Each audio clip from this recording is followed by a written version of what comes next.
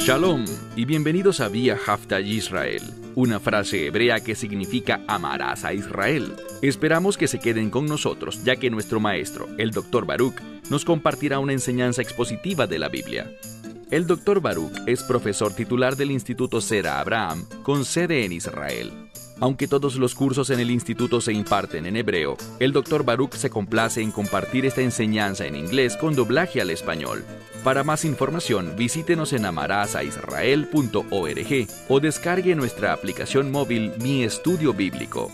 Aquí está Baruch y la lección de hoy. Con el fin de experimentar la salvación, tienes que conocer al Mesías. Y no solamente su nombre, Yeshua o Jesús, sino que debes conocer la identidad bíblica del Mesías, que Él es Emmanuel, Dios con nosotros. Si tú rechazas la encarnación, que Dios se hizo carne, tú no conoces al Mesías bíblico, y por lo tanto, no has sido salvo. Tienes que conocer su identidad con el fin de recibirle de una manera adecuada. En la porción de la Escritura que estudiaremos hoy, vamos a ver que el Mesías claramente revela que Él es divino, el único Hijo divino de Dios. Dicho esto, toma tu Biblia y ve conmigo al Evangelio de Lucas, capítulo 5. Libro de Lucas, capítulo 5. En esta sección de la Biblia, veremos un milagro. Los milagros ocurren con un propósito. Con mucha frecuencia, los milagros confirman una enseñanza, y veremos que el Mesías hace un milagro para confirmar su identidad, para responder y demostrar ante aquellos que están dudando de que Él es Dios, y confirmar que sí lo es. Y lo que veremos en segundo lugar es que la audiencia para sus palabras y para este milagro está compuesta por líderes, hombres conectados con la Torá. Pero nada más el hecho de estar conectados a la ley de Moisés no significa que ellos entendiesen la verdad de la ley. Porque cuando entiendes la ley, verás que ella nos revela que Dios es el Redentor y por lo tanto, Dios debe hacerse carne, debe entrar a este mundo con el fin de hacer la obra de redención.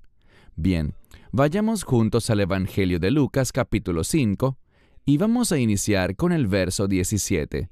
Libro de Lucas capítulo 5, verso 17, que dice: Aconteció en uno de los días.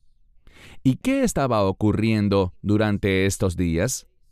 Bien, lo mismo que ha venido haciendo consecutivamente lo vemos una vez más en el verso 17, donde dice que Él estaba enseñando. Y eso es lo que Él venía haciendo, compartiendo la revelación de Dios, manifestando la verdad ante ellos, la verdad sobre sí mismo y la verdad sobre los propósitos de Dios, y cómo solo a través de Él los propósitos de Dios pueden ser cumplidos. Y leemos en la segunda parte del verso 17, y los fariseos y los maestros de la ley estaban sentados. Estos eran aquellos que habían venido de todas las aldeas, y noten esto, cada elemento aquí es de lo más informativo. Estamos hablando de los fariseos y de los maestros de la ley. Y dice que ellos habían venido de todas las aldeas. Eso es importante. ¿De todas las aldeas de dónde? De todas las aldeas de Galilea, de Judea, y luego también leemos que venían de Jerusalén. Muy significativo. Lo que tenemos aquí es a personas de influencia, maestros de la ley. Los fariseos, que eran de máxima influencia en la sociedad judía hace 2000 años. Todos estaban allí Y eso debe informarle al lector que algo importante está por suceder. Fíjense lo que dice la siguiente parte del verso. Leemos. Y el poder del Señor estaba, es decir, el poder del Señor estaba presente en ese momento. Bien, el Mesías estaba allí y la presencia del poder del Señor estaba siempre disponible para él. De hecho, el poder del Señor habitaba en él, pues era su poder. Pero de una manera única, vamos a ver que este poder estaba presente. Y luego tenemos un cierre en el verso, que según la mayoría de las Biblias se traduce como con él para sanar. O el textus receptus dice para sanidad de ellos. Y como seguramente debes saberlo ya, a mí me gusta el textus receptus.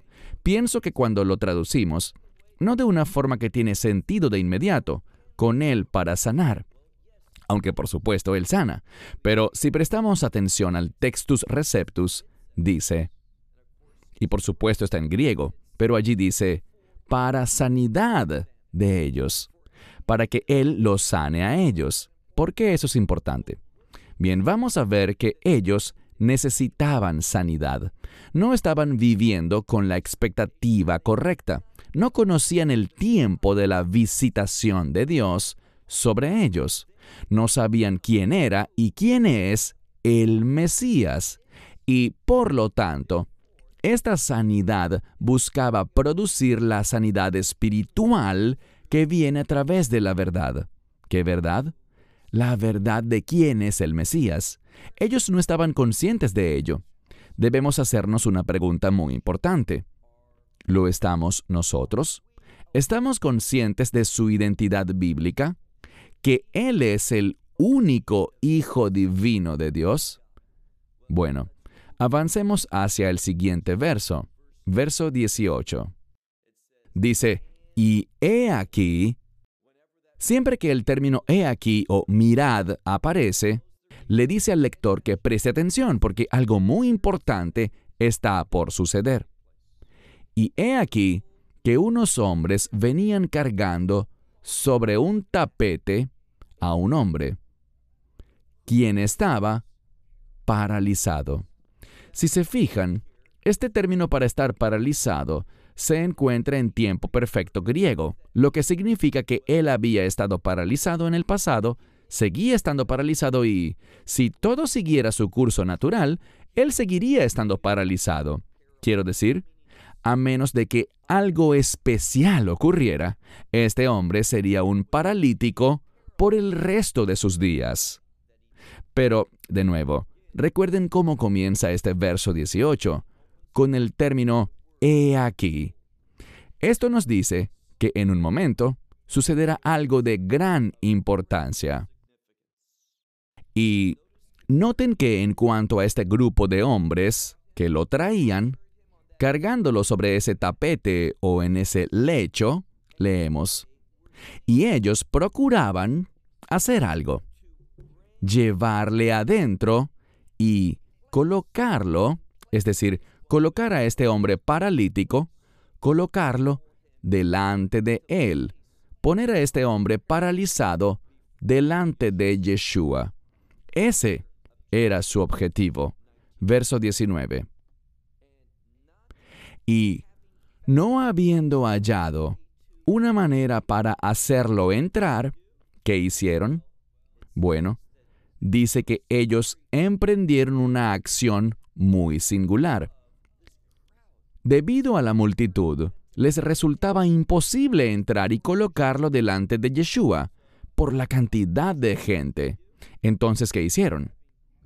Habiendo subido encima del techo y a través del techo, es decir, a través de las tejas del techo, lo bajaron en aquel tapete y lo pusieron en medio, es decir, delante de Yeshua. Así que ellos, con un pequeño esfuerzo adicional, cumplieron el objetivo. Cargaron a este hombre que estaba en ese lecho algo que pudiésemos comparar con una camilla, y lo trajeron a la casa donde Yeshua estaba enseñando. Y vemos que había tal multitud que no podían llevar al paralítico delante de Yeshua. Pero noten el acuerdo que vemos aquí. Se nos dijo que en aquel día, de una manera única, el poder estaba presente para sanar. Pero no estamos hablando nada más de la sanidad física de este individuo, lo cual por supuesto ocurrirá, sino que lo que se enfatiza es el deseo de Dios. Eso es lo que Lucas nos está presentando, el deseo de Dios, que es sanarlos a ellos. ¿A quiénes? A todos estos individuos, a estos fariseos y a los maestros de la ley que procedían de cada aldea de Galilea, de Judea y también de Jerusalén, que todos pudiesen conocer la verdad y que mediante la verdad pudiesen experimentar la vida, esa vida que viene por medio de la redención, reconociendo la identidad de Yeshua. Ese era el propósito. Con frecuencia, Dios tiene un propósito y quiere hacer algo, pero la pregunta es si vamos a ponernos de acuerdo con Él. Bien, pasemos ahora al verso 20. Y viendo su fe. ¿Qué fe? La fe de estos hombres que cargaban al sujeto que estaba en estado de parálisis. Y viendo su fe, le dijo a él. Entonces, viendo la fe de estos hombres que cargaban al paralítico, Yeshua habló directamente con él, es decir, con el que estaba paralítico. ¿Y qué le dijo? Literalmente, hombres. Es un término que se refiere a los seres humanos. Ahora, vemos que un milagro muy específico está por suceder en un individuo en particular, en este hombre. Pero la palabra, al estar en plural aquí, nos comunica que el Mesías quería producir restauración, sanidad y el retorno a su estado conforme al orden de Dios en toda la humanidad. Entonces dice, hombres, tus pecados son perdonados de ti. Atención, la gramática es importante.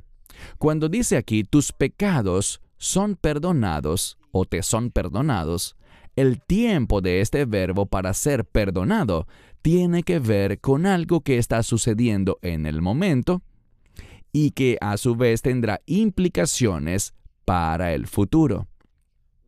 Lo que está comunicando es, yo perdonaré tus pecados pasados, tu condición pecaminosa actual, y seguirás estando perdonado en el futuro. En otras palabras, el perdón del Mesías es integral, es completo, se encarga del problema de nuestros pecados de manera total. No le falta nada. Es un perdón absoluto. Entonces, es muy importante lo que estamos leyendo aquí. Pasemos al verso 21. Recuerden que el poder estaba presente ese día para producir sanidad espiritual entre ellos. Y de nuevo, ¿a quién se refiere este ellos? A estos líderes, estos fariseos, estos maestros de la ley. El Mesías está haciendo un milagro para ellos, para que Él pueda revelar su identidad a ellos. Pero, noten la respuesta, verso 21. Y ellos iniciaron, ¿quiénes? Los fariseos y los escribas, literalmente dice los escribas y fariseos, empezaron a razonar. Y esta palabra para razonar, en este contexto, implica dudas. Ellos oyeron lo que él dijo. Hombres, tus pecados te son perdonados a ti. Y ellos dudaron. ¿De qué dudaron? Dudaron de su autoridad para hacer eso. ¿Por qué? Lo veremos enseguida. Pero ellos decían, segunda parte del verso 21, ¿quién es este que habla blasfemias? Bien, a quien tenemos aquí es nada menos que al Hijo de Dios. Y Él, basado en su identidad, Él tiene la autoridad de perdonar los pecados por completo, los pecados en su totalidad, para que ya no quede presencia alguna de pecado desde el punto de vista de Dios. Desde su perspectiva, en nosotros somos total y eternamente perdonados. ¿Y qué fue lo que dijeron? Leamos con cuidado. Ellos dijeron, ¿quién es este que habla blasfemias? Porque ¿quién es capaz de perdonar los pecados sino únicamente Dios? Ahora, eso es verdad. Y este es un gran ejemplo de versos del Nuevo Testamento que nos revelan la identidad del Mesías. Que Él no es simplemente un hombre. Él es totalmente hombre, pero también es Dios. Él es el Dios entre nosotros. Por tal razón es que, fíjense lo que dice el verso.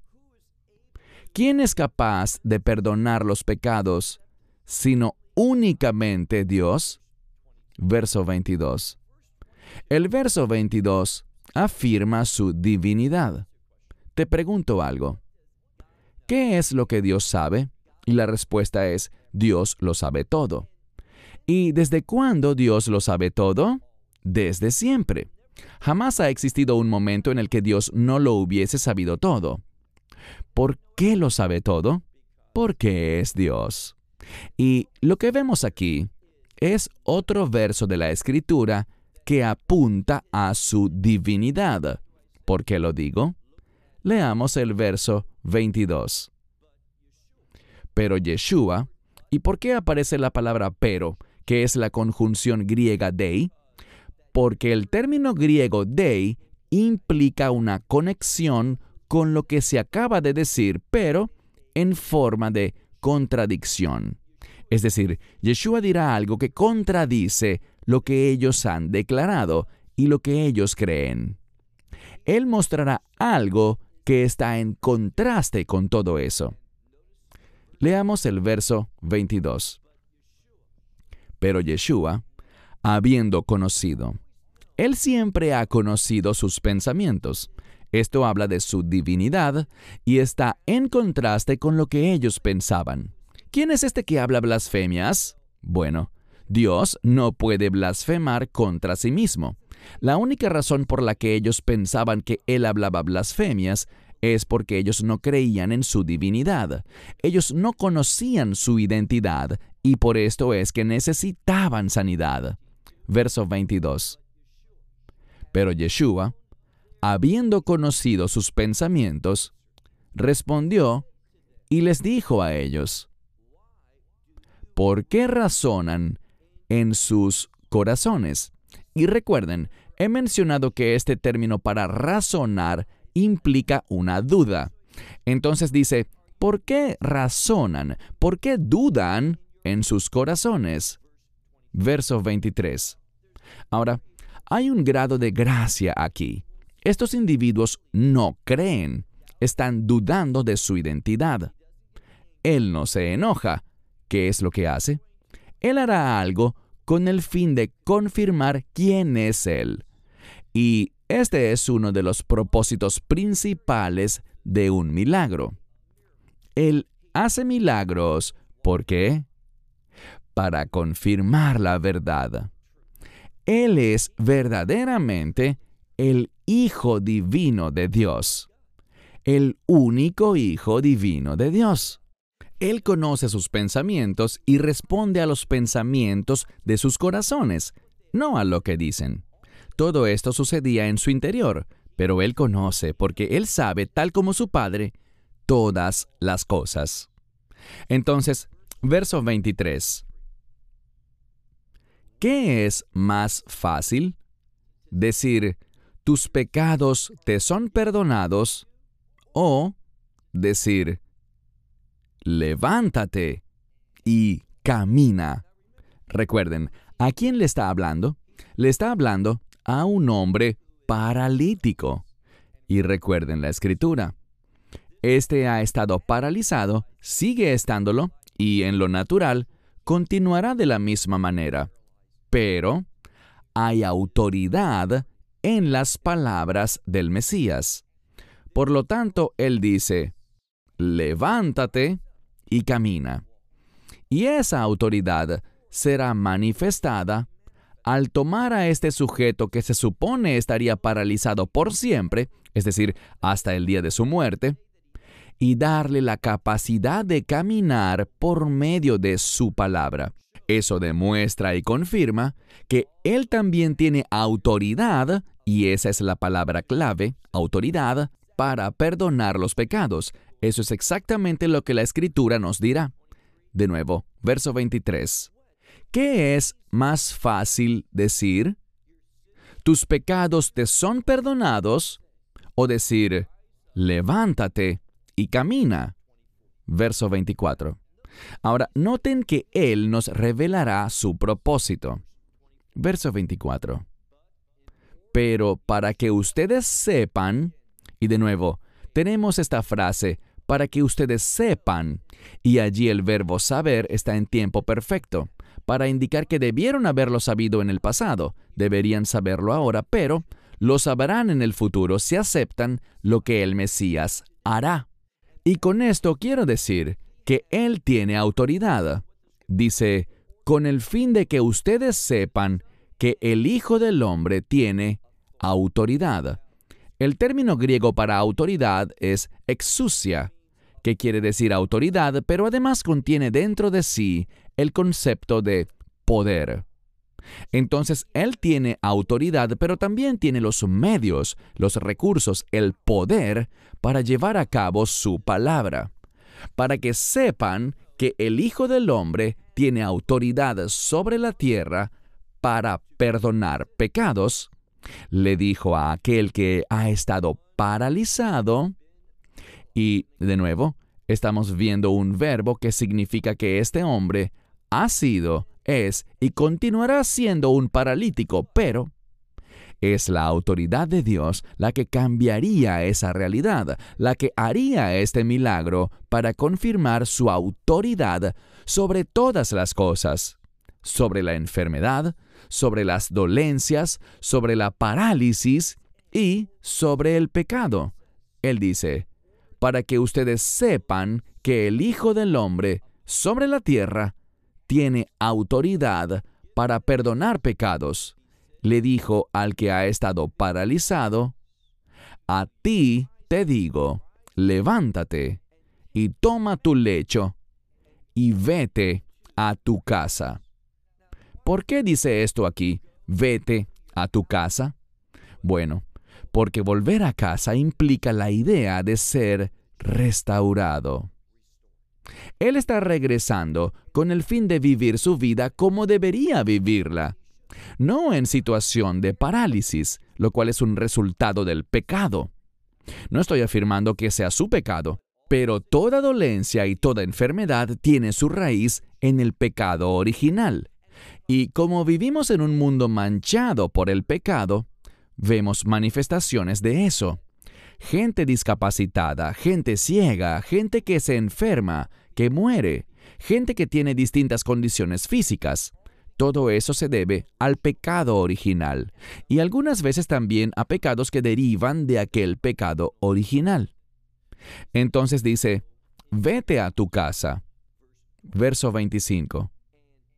E inmediatamente, habiéndose levantado delante de ellos, esa parte es importante. Todo esto ocurrió, ¿cómo? Delante de ellos. Mira de nuevo, verso 25. Y de inmediato, habiéndose parado delante de ellos, tomó el lecho sobre el que estaba acostado y salió rumbo a su casa. ¿Qué vemos aquí? Bueno, Yeshua, en efecto, lo sanó. ¿Pero te perdiste de algo? ¿Qué otra cosa hizo él? Él le dio a este hombre un mandamiento. Toma tu lecho y vete a tu casa. Y el hombre tomó su lecho y se fue a su casa. ¿Qué significa eso? Significa que la sanidad debe conducir a la obediencia. Si has sido sanado, y me refiero a si has sido salvo, si has recibido el perdón de los pecados, el resultado debería manifestarse a sí mismo mediante la obediencia a los mandamientos de Yeshua. Eso es lo que debemos aprender aquí. Y finalmente dice, mire por favor al final del verso 25, dice, Él se fue a su casa glorificando a Dios.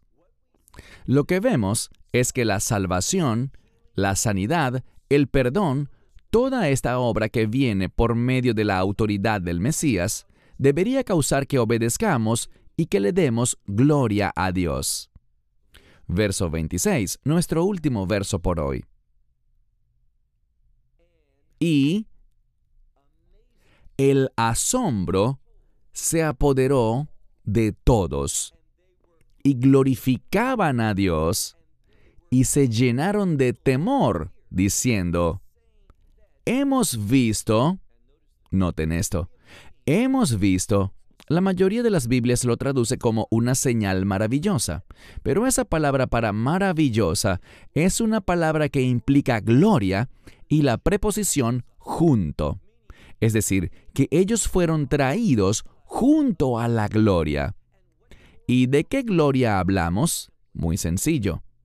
La presencia de Dios por medio de la persona del Mesías Yeshua. ¿Todo esto ocurrió porque un hombre estuvo allí? No, ocurrió porque Dios estuvo allí. Dios, el que conoce los pensamientos. Dios, el que conoce todas las cosas. Dios, quien es capaz de hacerlo todo. Así que, ¿cuál es la enseñanza? Si quieres el perdón de tus pecados, si quieres restauración en tu vida, si quieres ser posicionado donde debes estar, entonces necesitas reconocer una cosa, que el Hijo del Hombre tiene autoridad, la autoridad para perdonar pecados, y por supuesto, como ya escuchamos, solo Dios es capaz de hacerlo. Este es un pasaje central de las Escrituras, que nos enseña claramente sobre la divinidad de Yeshua, que Él no es simplemente totalmente hombre, sino que es además totalmente Dios. Y si tú rechazas eso, estás rechazando la sanidad en el sentido más amplio. Estás rechazando el perdón de los pecados. Estás rechazando su palabra de autoridad que trae restauración a tu vida. Acepta la verdad sobre nuestro Mesías. Cierro con esto hasta la próxima vez. Shalom desde Israel. Shalom from Israel. Esperamos que te hayas edificado con el mensaje de hoy y lo compartas con otros. Te invitamos a seguir nuestros estudios cada semana por este canal y por el portal de YouTube de Amarás a Israel. También puedes descargar nuestra aplicación móvil gratuita, Mi Estudio Bíblico. Finalmente, para obtener más información sobre nosotros, visita nuestra web amarasaisrael.org, donde encontrarás otras conferencias de Baruch en audio, video y texto. Hasta el próximo programa. Que el Señor te bendiga en Yeshua HaMashiach, Jesús el Mesías, mientras caminas con Él. Shalom desde Israel.